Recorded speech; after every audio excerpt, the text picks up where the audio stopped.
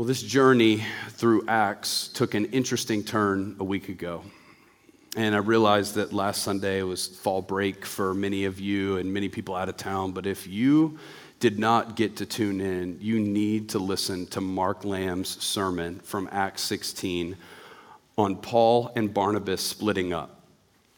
And I want to tune you into this if you weren't here, because there is a moment in the early church where two giants of the faith, two pillars of the movement of God that happened 2,000 years ago, Paul and Barnabas, get in such a sharp disagreement over something that they literally decide to go in two different directions.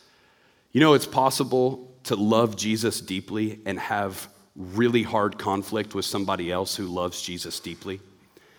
And what I love about Mark's sermon is he talked about how conflict is not the symptom of something going wrong in your life or in your story. No, conflict is going to arise wherever sinful people are becoming more like Jesus. But I love that his sermon gave us a roadmap for something that so many Christians are confused about, because I think a lot of us assume that where there's tense conflict, we need to back away and we need to withdraw and we just need to ghost that person and we just need to... He gave us such a clear picture of what actually happens when we take something that we're passionate about and end up becoming more convicted about our preferences than on the purpose of God.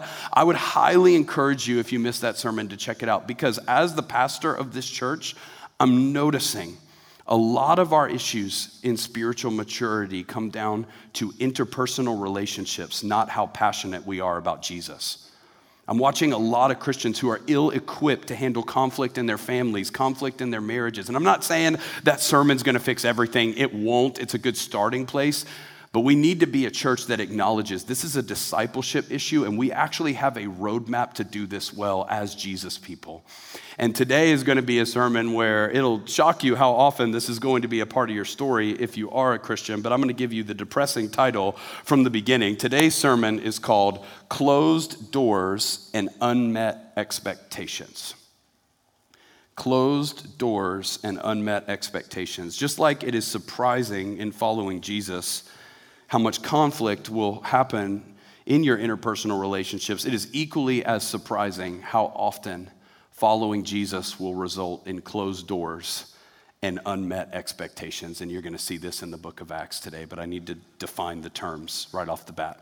When I say closed doors, I am talking about an opportunity in your life where you needed God to do something in order for you to walk through a certain door. So think a job opportunity, think a career, think a relationship, think a school you wanted to get into. Like, this is a pathway I want to walk, but I need there to be a door open so I can walk through it and move into that phase of life. And for whatever reason, God, not Satan, not you, not circumstance, but God himself decides, I'm shutting that door.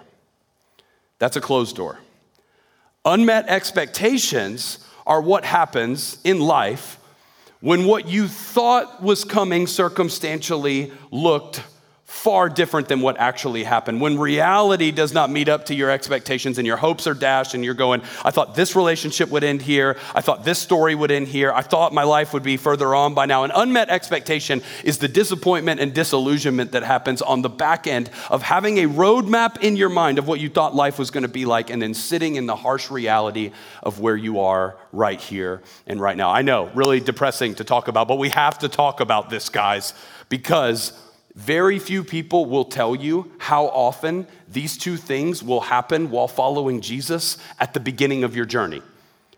At the beginning of following Jesus, it's all open doors and full satisfaction. It's all, he's the God who will make a way where there is no way. He's the God, Revelation 3, who when he opens a door, no man can shut it. Like, God provides miraculously, and you're hearing everybody else's story, and you're hearing about what Jesus did on the cross, and God makes a way where there is no way. And then you start following Jesus, and a door closes, and the God who makes a way where there is no way becomes the God who's starting to get in the way. And you're going, no one told me that this isn't the deal. Like, the deal is door's locked, you open it, I walk through it, not I thought the door was open and you closed it and now I'm disappointed. And equally as often, a God who we tell people fully satisfies, a God who Jesus himself claimed, I'm the bread of life. If you come to me, you'll be satisfied in a way that goes far beyond human temporary satisfaction. And the hard thing is, all of those things are true. Like, Jesus does fully satisfy. He does make a way where there is no way.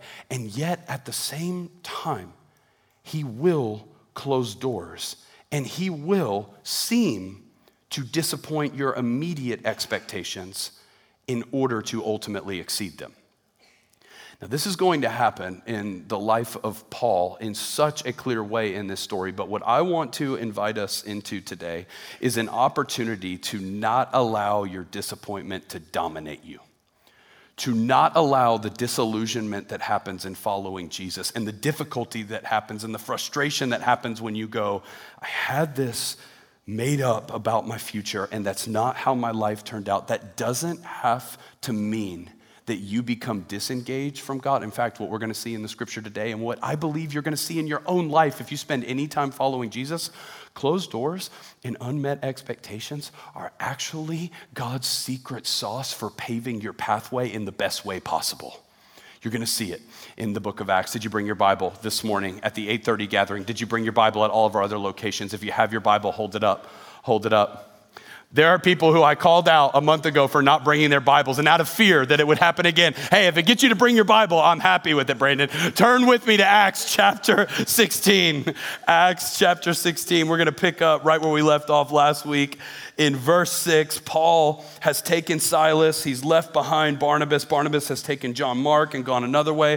Paul's got Silas and a young guy named Timothy, who's sort of his protege, being raised up in the faith. And their journey begins with a closed door from God himself. Acts chapter 16, beginning in verse 6. If you're there, say, I'm there. Some of y'all are not there. I'll give you a little more time. You're like, I want to be there, but I'm in Luke. Keep going, 2 more. You're there, you're there. Acts chapter 16, verse 6, it says, Paul and his companions traveled throughout the region of Phrygia and Galatia, having been kept by the Holy Spirit from preaching the word in the province of Asia. Just go ahead and circle what kept Paul from getting to this place called Asia was the Holy Spirit of God. So he went to a place called Phrygia and Galatia. Galatia is where the church in Galatians is going to be from. When they came to the border of Mysia, they tried to enter Bithynia, but the Spirit of Jesus would not allow them to. Circle that. Stopping Paul and his companions from preaching. So they passed by Mysia and went down to Troas. During the night, Paul had a vision of a man of Macedonia standing and begging him, come over to Macedonia and help us. After Paul had seen the vision, we got ready at once to leave for Macedonia, concluding that God had called us to preach the gospel to them. We'll stop right there. We're not done with the narrative, but I want to make all this make sense. Luke begins this section saying Paul and his companions wanted to go to Asia. Now, when you hear Asia, you think like Japan, China. No, we're talking about a province in the Greco-Roman world where there was a city called Ephesus. So Ephesians, written to that church that Timothy will ultimately become the pastor of, that's where they want to get. That's where they want to preach. And 2 times in this narrative, Luke tells us the door was shut in their face, not by Satan, not by circumstance, but by God. Do you notice it said the Holy Spirit and Jesus were the ones who were closing the doors. And it's not like they were closing the doors on them going to Asia to party and go down the ways of the world. They're like closing the door on the preaching of the word of God in a province in the Greco-Roman world. Now, they don't give any details as to what that closed door is. Scholars debate about this. Some people think it was a financial issue. Some people think it was a physical sickness issue. That's where I lean, because if you pay attention to the pronouns in Acts 16, they flip in this narrative from they to we. And that's Luke who's writing it, who is a physician. So a lot of scholars think what happened is Paul or Timothy or Silas got really sick, and they didn't know a doctor in Asia, but they knew Luke, who was more in the Macedonian area. So they had to lean toward that area before Paul has this dream. We don't need to know. We just know God is sovereign over the details of how these doors are closed. And all of a sudden, all the good intentions And the right response to the message of Jesus leads to a closed door, and Paul has a dream. He sees a vision of a Macedonian man. It's widely thought that this was a vision of Alexander the Great, who had died just before this era of history. If you remember, the Greeks under Alexander the Great took over most of the ancient world and then handed it over to the Romans, who took what the Greeks have done and built roads on it. That's why the world 2,000 years ago was perfectly set up for the gospel to go out, because you have a unified culture, and for the first time in human history, you have the capacity to transport people all over the world through the Roman roads and system. And this Macedonian man says, come over here and help us. And Paul, who's attentive to the voice of God, says, hey, I know we thought we were going that way, but I had this dream. Now we're going this way. Let's look at what happens when they get to Macedonia. Go to verse 11. It says, from Troas, we put out to sea and sailed straight for Samothrace. I just want you guys to know, when I pronounce stuff, it is not because I am a Bible expert. It's because I Google it. And it's the same guy who does all these videos. Just in case you want to know what I'm doing during the week, I'm listening to a guy who goes like this. This is how he talks. He goes, we are looking at how to pronounce this word. This word is Samothrace. So that's what I'm doing while you guys are having real jobs and in school. I'm like, okay, Samothrace, that's great, that's awesome. And the next day, I'm serious, we went on to Neapolis. From there, we traveled to Philippi, a Roman colony and the leading city of that district of Macedonia, and we stayed there several days. On the Sabbath, we went outside the city gate to the river, where we expected, circle that, expected, where we expected to find a place of prayer. We sat down and began to speak to the women who had gathered there. One of those listening was a woman from the city of Thyatira named Lydia, a dealer in purple cloth. She was a worshiper of God. The Lord opened her heart to respond to Paul's message. When she and the members of her household were baptized, she invited us to her home. If you consider me to be a believer in the Lord, she said, come and stay at my house. And she persuaded us. Y'all pay attention to this. I want to make this narrative make sense. After the closed door, getting to Asia, they roll up to Macedonia and they're picking a place to go. And Luke says, we went to the leading city of Macedonia, a city called Philippi. Philippi was named after Alexander the Great's dad, King Philip, and it was a haven for Roman soldiers to build houses. So because they were surrounded by people who had means and a connection to the Roman Empire, this was actually a pretty up-and-coming city at the time.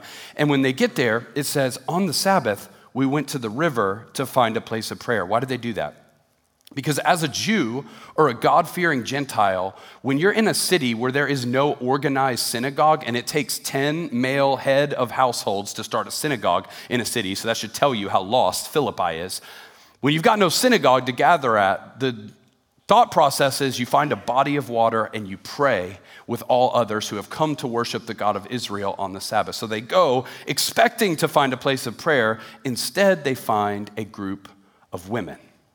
And among these women, there's one named Lydia, who it says is a dealer in purple cloth. That should go off in your mind as this woman is wealthy. The color purple is a sign of royalty and wealth. But just to be a dealer in something like that, think like fashion designer in New York City. This woman is rolling. She is successful. And as Paul and his friends articulate that the God they've been gathering to worship and pray to has made himself known by his son, who has came and lived the perfect life and died a sinner's death on our behalf, so that anybody and everybody, Jew or Gentile, black or white, rich or poor, whatever your background is, you can come into saving faith in the family of God if you commit your life to being a follower of Jesus. And she's like, I'm in. And there's others who are like, I'm in. And as a sign of their being in, they get baptized on the spot. And she says, if you consider me to be one of you, I will open up my home. Mark this down. Hospitality is always a main marker of whether or not the Holy Spirit has rule over your heart and life. Come to my house. And the church in Philippi is born. Wait, why does that matter? Because many years later, Paul will be in jail in Rome, and he will decide to write a letter to his favorite church. He never says, you guys are my favorite church, but if you read the language, come on, this is his favorite church. And he writes a letter that's ridiculous. You could take the time today to read it. It has 4 chapters and it will blow your mind. That letter is called Philippians. And in that letter, Paul says, you guys have supported my ministry more than anybody else. Pay attention. I want to make this all make sense. What did we just read in this story? We have a closed door and an unmet expectation. We want to go preach in Asia. You're not going to Asia. You're going to Macedonia. Okay, well, we had good intentions to go there, but sure, we'll go here, and it's the Sabbath, so we'll go pray. Actually, you're not just going to go pray. You're going to go preach, and you're going to go tell this group all about Jesus. Yeah, but 2,000 years ago, women were not regarded with the dignity that they are regarded today in our culture. And how is anything going to start here? No, I'm not just going to start a church here. I'm going to start the base financially for how your ministry is going to go forward for decades to come. How happy do you think Paul was that God closed the door in going to Asia to get him to Philippi? And how happy do you think this group in Philippi was that Paul didn't go to Asia, that he got there because they got to start a church and they got to invest into, I'm sorry, there's a lot of ministries that have done a lot of good, but how would you like to invest financially into Paul's ministry and watch how that works out over time in fruit and lives saved? We're literally benefiting from it as I talk today, but you have it all on the back end of a closed door and an unmet expectation. And I want to argue today, this is not just an Acts 16 thing. This is a biblical narrative from cover to cover in the scriptures. And it's this: when God closes doors, he always guides to a better path. And when God seems to disappoint your immediate expectations, he always ultimately exceeds them. Cover to cover in the scriptures, God is the God of open doors. He's also the God of closed ones.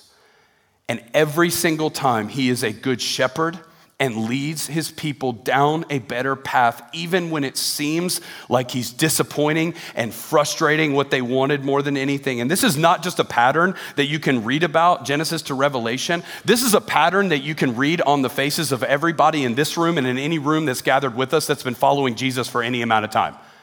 Ask people what the main marker of their story is that lets them know God is faithful. It's usually not some massive mountaintop moment where a miracle happened and God came through and we were believing he was going to come through. It's actually usually what happens on the back end of being disillusioned and disappointed and coming to see that what God kept you from ultimately delivered you into what he wanted for you that was better for you. And you hear that from people and you read it on the pages of scriptures, but so many of us within the sound of my voice fail to ever get to that level of clarity and maturity in our walks with Jesus, because for most of us, when God closes the door or when God doesn't meet your expectations, you disengage. And that's why the conclusion doesn't become, whoa, it's a better story. And whoa, he ultimately exceeded it. So many people in the frustration and disappointment of, God, I believed you for this and you didn't come through, disengage from bold faith. And you'd never get up here with a microphone and go, hey, I'm disengaging. I'm walking away from Jesus because he disappointed me. He closed the door, he didn't meet my expectations, so I'm walking away. No, disengagement is much more subtle. It's when you decide in your mind and you don't tell anybody, I'm never going to believe God boldly for anything again, because the last time I did that, I got embarrassed. And you build walls in your heart and you go, I'm a Christian, I love Jesus, but in reality, you are living for the comfort that every lost person around you is living for, and you're just walling yourself in enough to go, I'm gonna keep God at an arm's length, because the last time I let him fully in, he closed the door.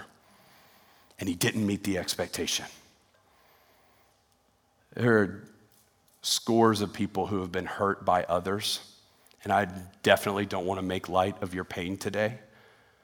But the expectations that have shattered you have caused you to put walls up relationally, where you're going, this Christian community that's supposed to form me into the image of Jesus, knowing others intimately, doing life deeply in accountability, count me out. No one is ever, even my spouse, no one is ever getting that close to me again, because I got so burned by this person. And a closed door and an unmet expectation, oh my goodness, it can become what delivers you ultimately into God's story to a whole nother level, just like it did for Paul. But it can also be the very thing that derails your faith into disillusionment, where you go, you know what, I'm a Christian, but I'm really just sitting on the sidelines because I'm so disappointed. And I want to talk to some people today whose hopes have been dashed and tell you that this story is an invitation from God. Even some of you, as you hear me preaching right now, your wall that's up is comparison. Like you're hearing this word and you're going, that's really good information, but the example that you gave in Acts is not as intense as what I'm going through. Like really, he wanted to go preach in this one city, and I know that's a heartbreaking closed door, but come on, he got to go to this one, and it quickly ended up so much better for him there. And oh, come on, all they were doing is going to pray. It's not that hard for them to preach to this woman. The door that God closed for me was a lot more hurtful. It was a lot more harmful. The expectation that I had has shattered my reality. And just your willingness to immediately compare pain instead of let the word go deep and do the work is the wall that you're putting up that's keeping you from God delivering you into what he ultimately wants to deliver you into. I want the walls to come down today. I want you to believe for God boldly today. I want you to take the hopes and the dreams that have been dashed and go, yes, that's what happened. But God, I believe in your character more than I want to react to these circumstances.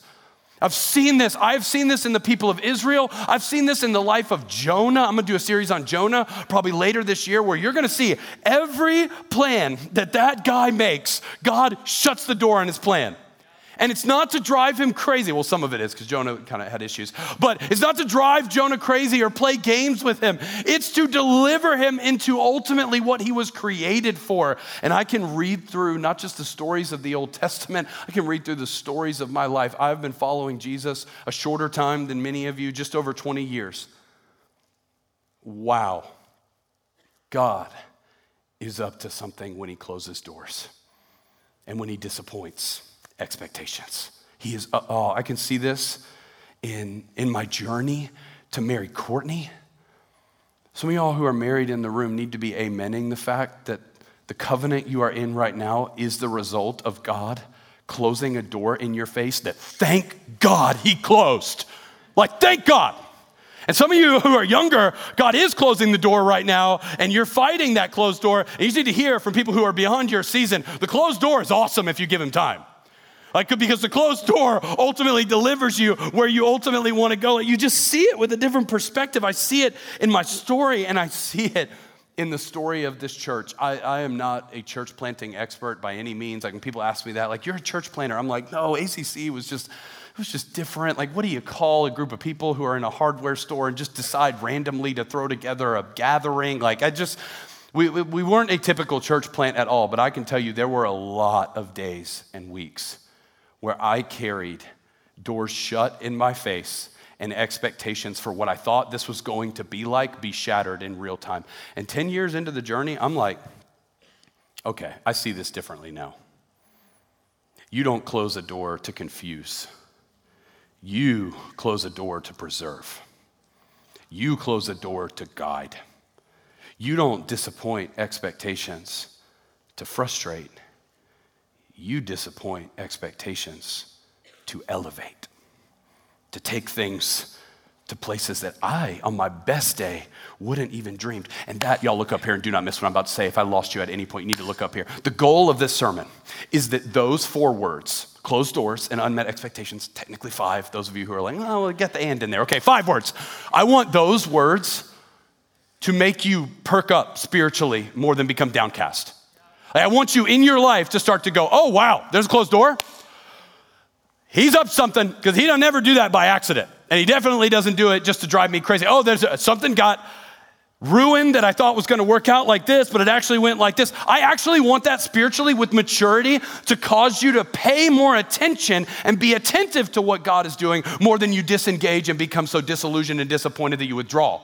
Because that's what happened to Paul. The closed door didn't cause him to go back and go, well, I guess we can't preach anymore. The closed door caused him to be open to the dream that sent him where he was intended to go.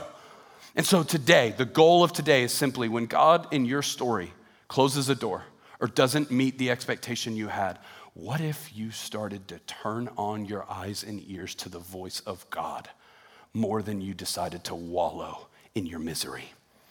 2 points before you go today. Is this helping anyone in a specific season? I knew this was for someone specific who's going through it, but also if you're not going through this right now, I think this is an amazing opportunity to prepare yourself for the next time that it's coming. Because here's the bad news. We want to act like, well, God rarely closes doors and rarely disappoints our expectations. Actually, and someone can disagree with me on this, I think he does it a lot more than we realize. Like this may be his go-to move to get you where you need to go, because you're a sheep who needs to be led sometimes in other ways other than the immediate instruction. So I just want to warn you, if you're here, you're like, I'm not really in the disappointed, hurting season. I'm kind of rejoicing right now. That's great. Don't want to depress you. Just want to warn you, tomorrow might be different. And if you're following Jesus, he's got a tendency to work things out this way. I got 2 points, and then we're going to sing to God. Closed doors and unmet expectations. What do I do? Number 1, when God closes a door, move on and stay attentive. When God closes a door, move on and stay attentive. That's what Paul did. Watch this in verse 7. When they came to the border of Mysia, they tried to enter Bithynia, but the Spirit of Jesus would not allow them to. Here's something you probably ignored the first time that I want you to circle. So they passed by Mysia and went down to Troas. I love that. What did Paul do when God closed the door? He passed by. He moved on. He didn't camp out and go, had to be some kind of a mistake in heaven. We got to negotiate this with God. We're going to sit right here and fast until a door opens for us to preach in Asia. No, he gets the direction from God and he moves on. Now, this sermon begs the question, and y'all need to look up here and not miss what I'm about to say. It begs the question, what is the difference between God closing a door in my life and God inviting me to persevere in prayer until a certain door is open? That's a great question. What's the difference between this door is closed, move on, and Jesus saying things like, keep asking, keep seeking, keep knocking. Knock and the door will be open to you. Like, which one am I supposed to move on, or am I supposed to press in and persevere? The answer to that question, just like the answer to most hard questions biblically, is 2 words: wisdom and discernment. Wisdom and discernment about the will of God. There's not a black and white answer of yours is a closed door, yours is one you need to persevere. It's wisdom and discernment. Well, how do I get wisdom and discernment? 3 filters: the prompting of the Holy Spirit personally, the leading of the Holy Scriptures, and the wisdom of others who are further along in the journey. Anytime you're making a decision about the will of God, those are the filters you go to. Okay, what do I feel like the Holy Spirit is leading me? But y'all, please never stop at, well, this is what I feel the Spirit leading me in. Because how the Spirit is leading you, when that looks different than what the Scripture says and what people around you who are wiser than you are saying, you are not being led by the Holy Spirit, you're being led by your stomach. And you need to allow the other filters to speak in. So I'm paying attention to the Scriptures, I'm sensitive to the leading of the Holy Spirit, and other people are around me. And as I pay attention to those filters, I think God's not a God of confusion. He's a God of clarity. And when he clearly communicates to you, listen, you don't need to persevere and wait for me to open this door. This one is closed. You need to move on. The mistake I witness so many Christians, particularly younger Christians, and especially in their dating lives, make, is that when God closes a door, against the advice of every wiser person around them, they just stand in front of that door, like waiting there is going to make it open, and then it will be right to walk through it. And I just want to tell them, listen, God might open this door at some point, but not after you put the entire rest of your life spiritually on pause and stand there. The only way you're ever walking through this door is if you move on from it and go on a path of following Jesus, and the door pops up in your life later. That's the only way that's going to work out. But your life will literally be paralyzed if you continue to go, okay, God, I'm going to have an arm wrestling match against you for your will. You don't want to be in that position because you will lose. You're arguing with the God of the universe about your story, and he loves you too much to give you what you want sometimes. But who knows? When I tell people leave behind a closed door, I'm like, either that door is going to pop up open better. Most of the time, it's a better door that you want instead. And so you got to have a willingness like Paul to go, okay, this is what we thought it was going to be. But now we're going this way. And I don't even know where the doors are going to be on this journey, but I trust the heart of the guide who is leading me. What is it? Move on. And number 2, stay attentive. No, not point number 2, just part number 2 of point number 1. Sorry, guys, that was confusing. Move on and stay attentive. What does it mean to stay attentive? It means to continue to press in and listen to the voice of God. If Paul allows himself to be so disillusioned by the closed door in Asia, he doesn't hear the dream to go to Philippi. Sometimes you completely paralyze your next step spiritually by holding on to details from a previous one that keep you from sensing the voice of God to lead you forward. So when God does close a door, don't let that be the reason why you shut down your quiet time and stop listening to the podcast and stop attending church and stop going to community group and stop really tuning in or going to all of those things, but just kind of with your arms crossed and an apathetic attitude. Let that be the reason why you're going, okay, God, that's where I thought we were going. Clearly you're doing something different. So if you're speaking, I'm listening. And it could be through the scriptures. It could be through a dream. It could be through another person. Holy Spirit, speak to me and guide me and lead me. And what if a closed door made you more attentive to the voice of God, not more shut down? And the closed door became the thing that propelled you into going deeper with God and didn't have to be the thing that knocked you out entirely. When God closes the door, move on and stay attentive. Number two, then we're done. When your expectations go unmet, get your hopes up and pay attention. When your expectations go unmet, get your hopes up and pay attention. There are so many similarities between this sermon and one that I preached a year ago on the walk to Emmaus. And if you don't know the story of the walk to Emmaus, it's in Luke chapter 24. And it's the story of two believers in Jesus who are walking away from the crucifixion. And they're so disappointed. Like they are disillusioned. They're walking away from Jerusalem. They're going to a city called Emmaus, which is about 7 miles away. And on the walk, a man walks up to him and says, "What are you guys talking about?" And they look at the man and they go, "Do you not know what just happened? The one who," here's their words, 3 words, "we had hoped was going to be the Messiah and redeem Israel, was killed. And what's more, it's been 3 days. We heard a rumor that the tomb was empty, but we're done." They don't know that the man that they're talking to is the resurrected Jesus. And Jesus rebukes their dashed hopes. And you look at it and read it and you go, okay, Jesus, I understand you're like mad that they weren't paying attention for you rising from the dead and everything, but like, can you be a little more sensitive? Like they should be a little disappointed. They should have their hopes dashed. Like I would be probably doing the same thing. What's the deal? When Jesus rebukes them, he rebukes them on the basis of attaching their hopes to their circumstances in life instead of attaching their hopes to the promises of Scripture. Read Luke 24. What does Jesus call them out about? He's like, did you not read? You should have seen this coming. Where's your hope? Was your hope in what you saw on that hill? Was your hope in what you thought I was going to? No, your hope was in your own expectations of how the story would play out. But when your hope goes from being attached to the narratives you have made up about your life to being attached to the promises that God has made about his own story, then you always have a reason to get your hopes up. Always. And I realize this could be the most tone-deaf sermon in the world on the back end of everything happening in Israel right now. I get it. There's not a lot of reason in our culture and in our world to have a lot of hope other than the fact that our hope is not in who is in power. Our hope is not in a news cycle. Our hope is definitely not in a Twitter timeline. Our hope is in the rock solid promises of God that Jesus will do and accomplish everything he said he's going to do. And if this is where your hope is tied, you should always be bouncing around with hope because we know how the story started and how it ends. Jesus wins. Doesn't change. And now your expectations don't have to be the roller coaster ride of your peace. Like no longer does the story match what I thought have to be, whether or not I'm okay. It could be bad, it could be great. But regardless, my hopes are attached to the Scriptures. And you got a reason to get your hopes up. And you got a reason to pay attention. That's the last part. Pay attention. God is really, really good at telling new stories the same way.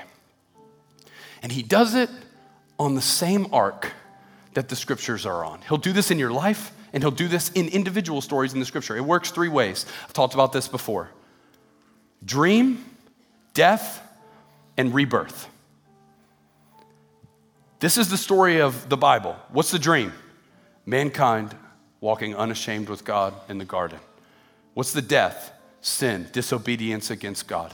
Death reigns because the wages of sin is death. What's the rebirth? The new creation. That Jesus is risen and invites us into his new life when we're united to him by faith. But this isn't just the story of the Bible. This is Joseph, guys. Can you put those three things? Oh, they're still behind me. Good job, guys. This is Joseph. Joseph had a dream. My brothers are going to come bow down to me and I'm going to be in a position of influence. Wow. And then he had a lot of deaths. He was literally left for dead in a cistern. And then he was sold into slavery. And even though he stayed faithful to God, he was lied about, said that he committed adultery with Potiphar's wife. He was arrested for that. He didn't. He was faithful to God. Even while he's in prison, he can't get out of prison because the person he helps get out of prison forgets about him. And many years later, a rebirth happens when Joseph is invited to interpret Pharaoh's dream and preserves a remnant for God and is restored to right relationship with his brothers and his dad. This is a story that God is really good at telling. And it's a story that's coming for your marriage. It's coming for your children. It's coming for your career. But people who tap out when the death happens don't see the rebirth. And I just have like one thing on my agenda today. It is to beg and plead with some of you to not disengage from going deeper with God because you are hurt and disappointed. Invite him into your pain. Give yourself permission to be hopeful again. You're a Christian. You can always do that. And pay attention. Oh, my expectations have been ruined. Well, I'm paying attention because I serve a God who tells stories of dreams and deaths and rebirths. We might literally have that happen in this room today. I don't normally do this, but I just sense the Holy Spirit doing it before we take communion. Some of you have never had any intention of having a relationship with God, and being in this room or being wherever you are right now has you rethinking the entire story of your life. There was a journey that you thought you were walking down in life, and it's dying in front of your eyes right now. You're going, what this guy's talking about is true. God is real. And I think the most unlikely thing in the world is about to happen. I think I'm about to give my life to Jesus.